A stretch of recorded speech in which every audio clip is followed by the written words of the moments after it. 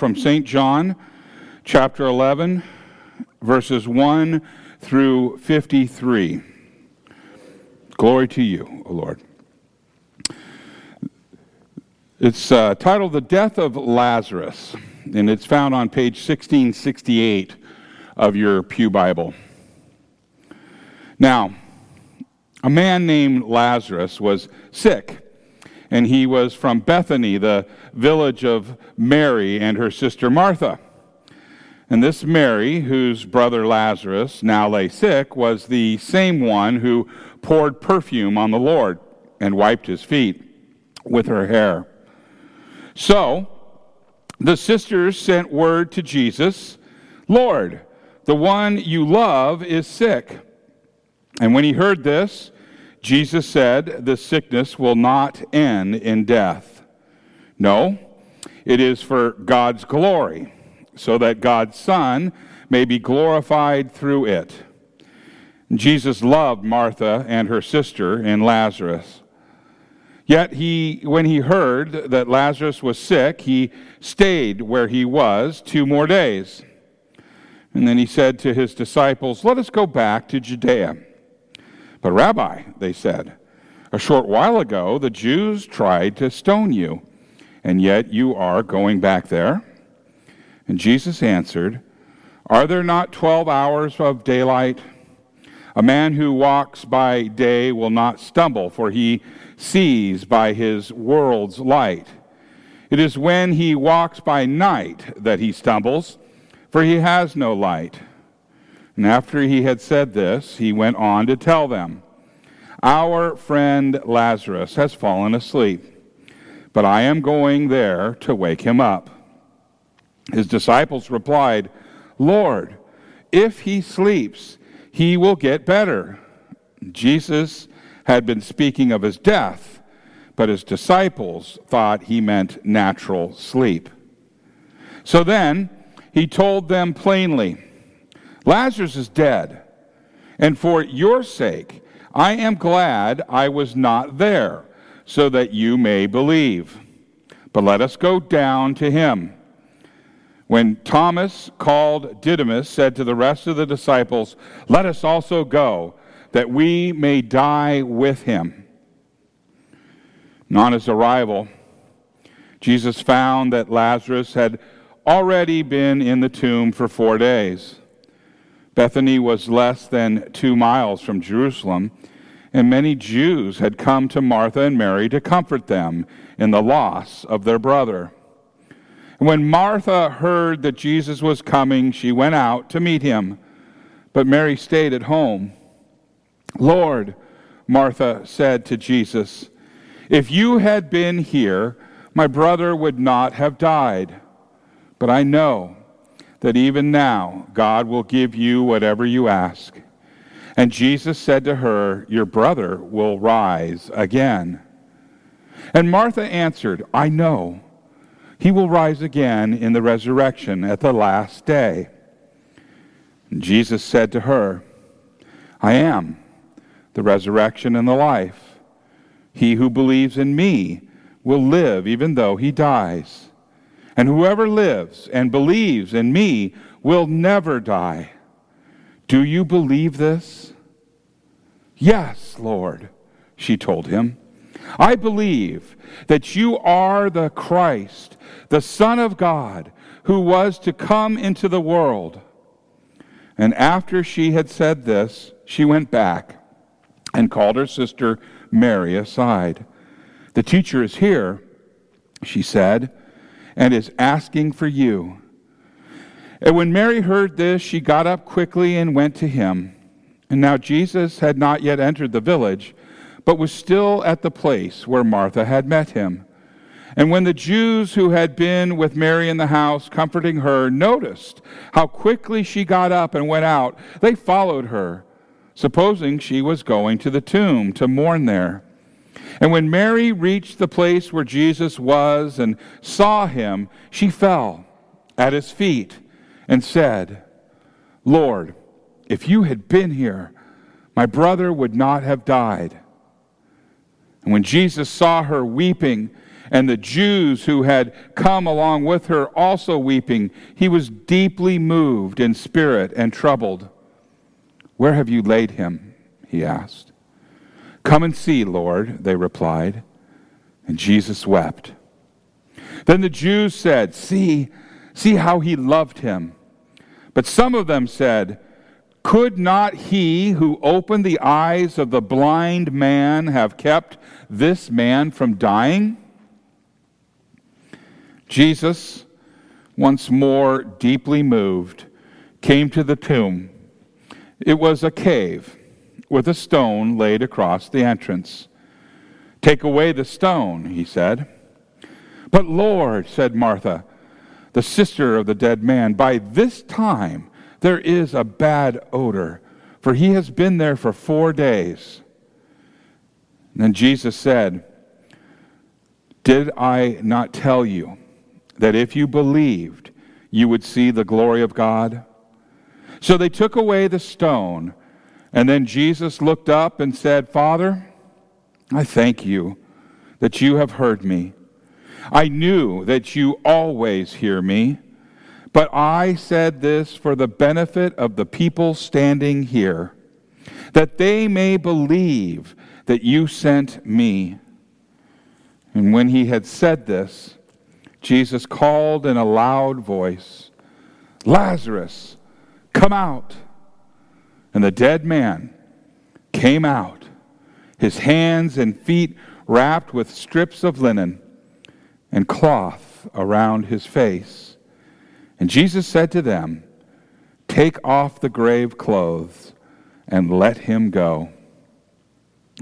Therefore, many of the Jews who had come to visit Mary and had seen what Jesus did put their faith in him. But some of them went to the Pharisees and told them what Jesus had done. And then the chief priests and the Pharisees called a meeting of the Sanhedrin. "What are we accomplishing?" they asked. "Here is this man performing many miraculous signs. If we let him go on like this, everyone will believe in him. And then the Romans will come and take away both our place and our nation." And then one of them, named Caiaphas, who was the high priest that year, spoke up and he said, "You know nothing at all. You do not realize that it is better for you that one man die for the people than the whole nation perish."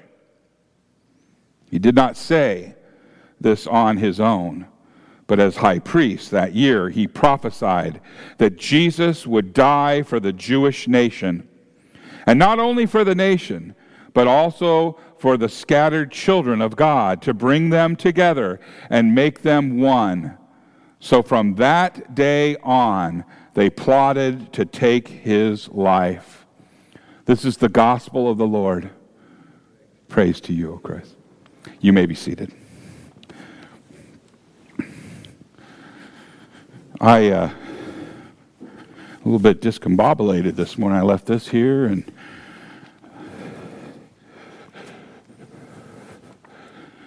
the account of Lazarus, I think, is one of my most favorite. I have many favorites in Scripture, but that one really is so rich, so many points to be gleaned from and to speak of. And so let's get to it. Will you pray with me? May the words of my mouth and the meditation of all of our hearts be acceptable in thy sight, O Lord, our rock and our Redeemer. Amen. In the name of Jesus. There once was a con man, a con artist, if you will, who had just about convinced people that he communicated with the supernatural. He told them stories about far-off kings and ancient peoples. He even knew what Cleopatra was wearing when she allowed that viper to bite her. He knew secrets about the pyramids and Alexander the Great. And as to current events, he could tell you what the King and Queen of England, well, he could tell you that they were playing croquet at that very moment.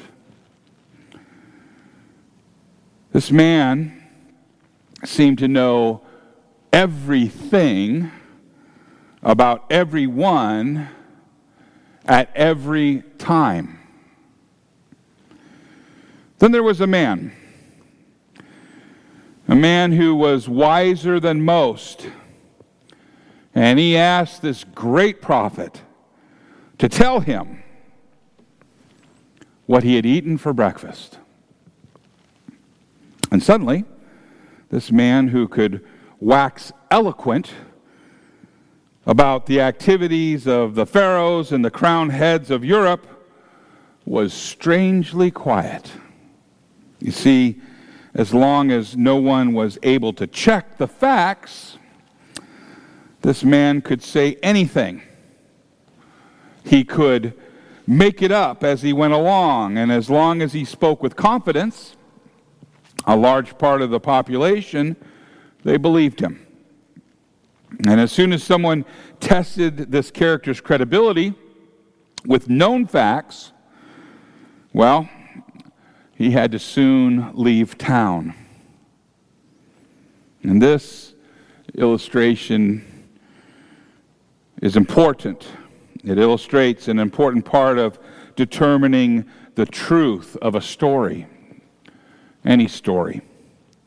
The rules for developing a myth require a significant time, a significant amount of time between what events happened and then when the story of the myth comes to you. And that way, all the eyewitnesses and their children are dead. It also helps for the myth to happen in a faraway land, because that makes it even more difficult to check out the facts. Now, the gospel account of Jesus raising Lazarus from the dead, well, it violates these rules of myth-making. You see, John wrote as an eyewitness. And if John was still alive, then the other eyewitnesses were alive as well. John also located the event about 2 miles from Jerusalem, which was a pretty important city of the day, right? I mean, everyone knew about Jerusalem. And he states that many people came out of Jerusalem to mourn. Now, his critics could easily have proved him wrong by questioning these eyewitnesses. And the truth is that we have no record of anyone saying something like, "Hey, I was there, and here's what really happened." At the time John wrote his gospel, there were still people around who had seen the life of Jesus. People who could easily have contradicted John if he had gotten the facts wrong. There is not a record of any eyewitness who had any disputes with John's account. Now, John's account is a historical narrative, not mythology, not a story, as I slip into every once in a while. The Bible is not stories, it's a historical account. And this is important because a resurrection from the dead is very rare. There are just a few resurrections in the Old Testament, and the gospel accounts only tell us of 3 resurrections before Jesus himself died on the cross and rose from the dead. 3. Thus, it is important that we have good, solid documentation of this event.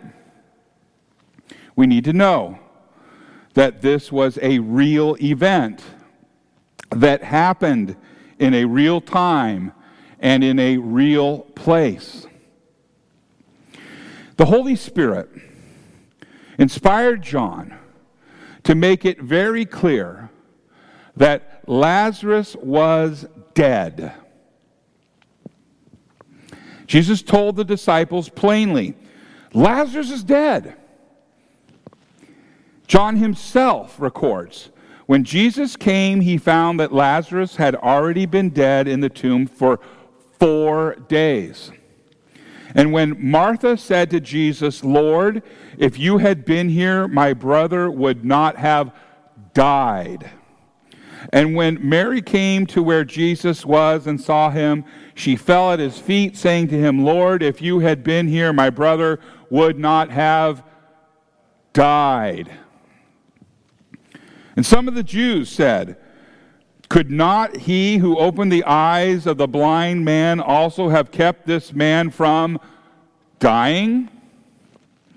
Jesus said, take away the stone. And Martha, the sister of the dead man, said to him, Lord, by this time there will be an odor, for he has been dead for 4 days. And the Holy Spirit inspired John to make sure that there was no way that anyone could say that Lazarus was just mostly dead, sleeping. If there would have been a coroner available at the time, he would have said something like this, as coroner, I must affirm, I thoroughly examined him, and he's not only merely dead, he is most sincerely dead. There was no chance whatsoever that Lazarus could have revived under his own power. Lazarus was dead, and Lazarus was decaying. Now, the other thing that we notice is in this account is the disappointment. The disappointment. Both Martha and Mary said, Lord, if you had been there, been here, my brother would not have died. The other mourners remind us of last week's gospel as they ask, could not he who opened the eyes of the blind man also have kept this man from dying? There is a spark of faith that we hear here. They all believe that Jesus could have averted death. They may even have believed that if Jesus had arrived shortly after death, that he could have done something, as he did with the daughter of Jairus, one resurrection, the widow's son of Nain, 2. But the 4 days is 4 days. And after 4 days, the decay has set in. Could Jesus still do something after 4 days? Today's gospel seems to indicate that everyone thought that Lazarus was beyond even what Jesus and his substantial power could do. This limited faith is disappointed that Jesus had not come sooner, because now there was just no hope.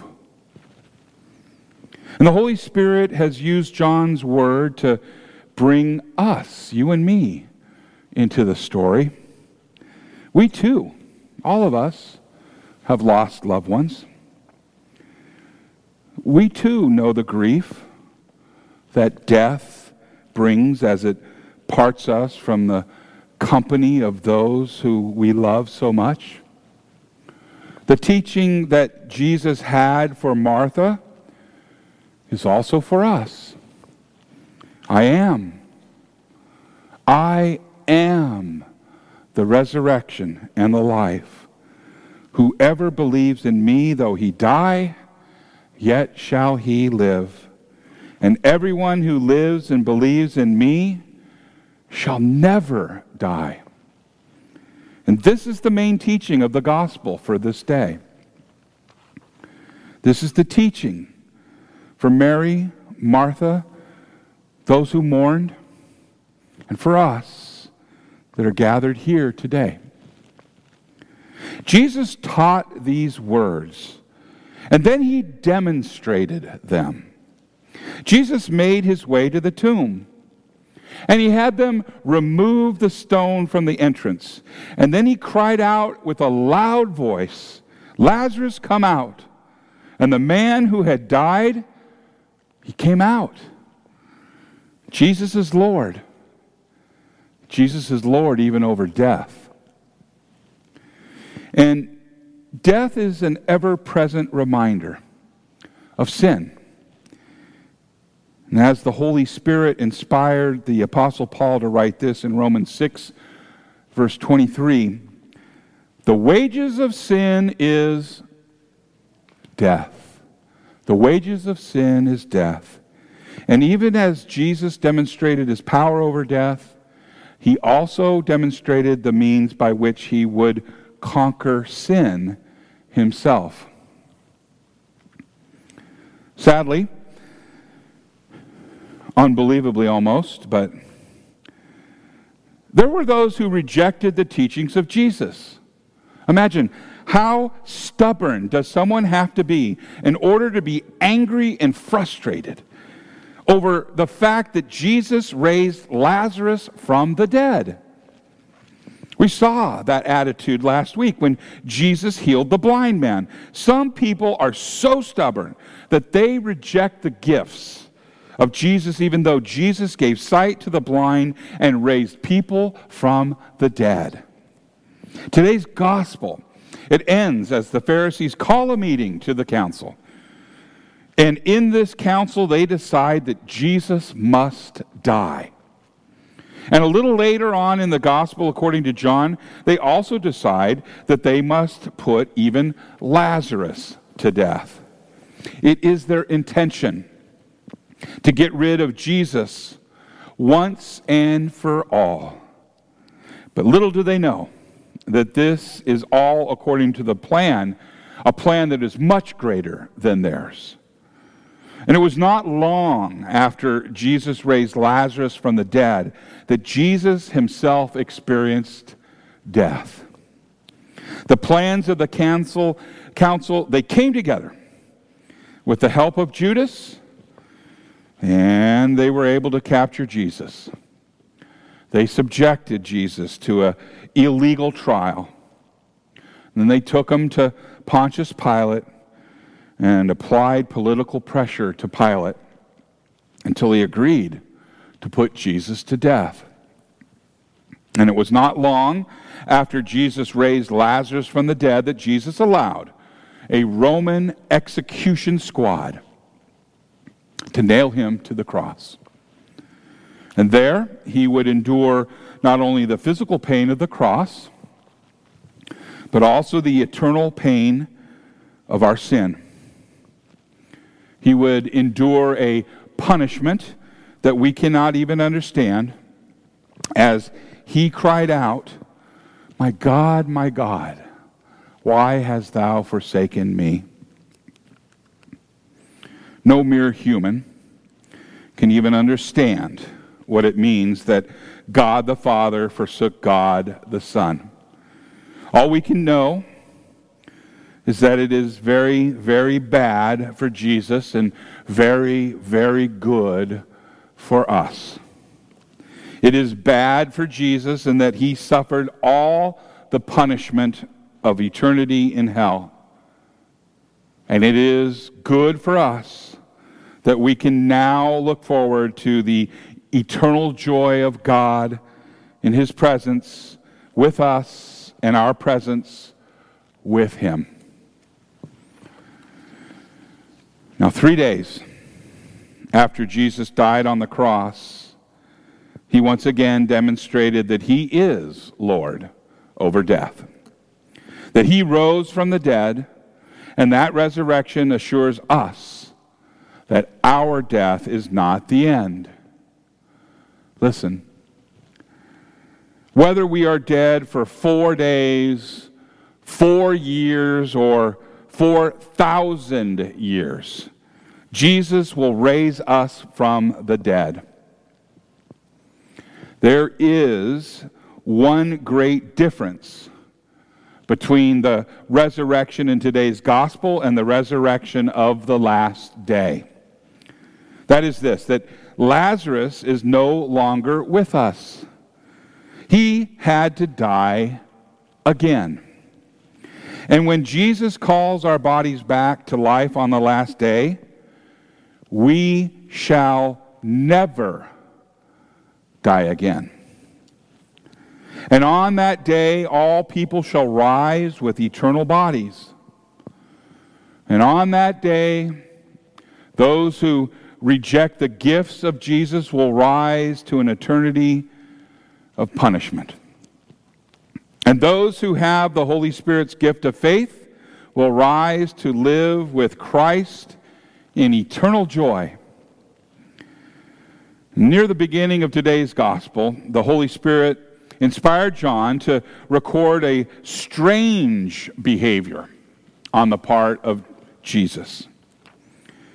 We read that now Jesus loved Martha and her sister and Lazarus.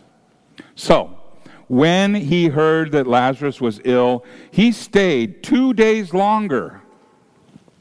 2 days longer in the place that he was.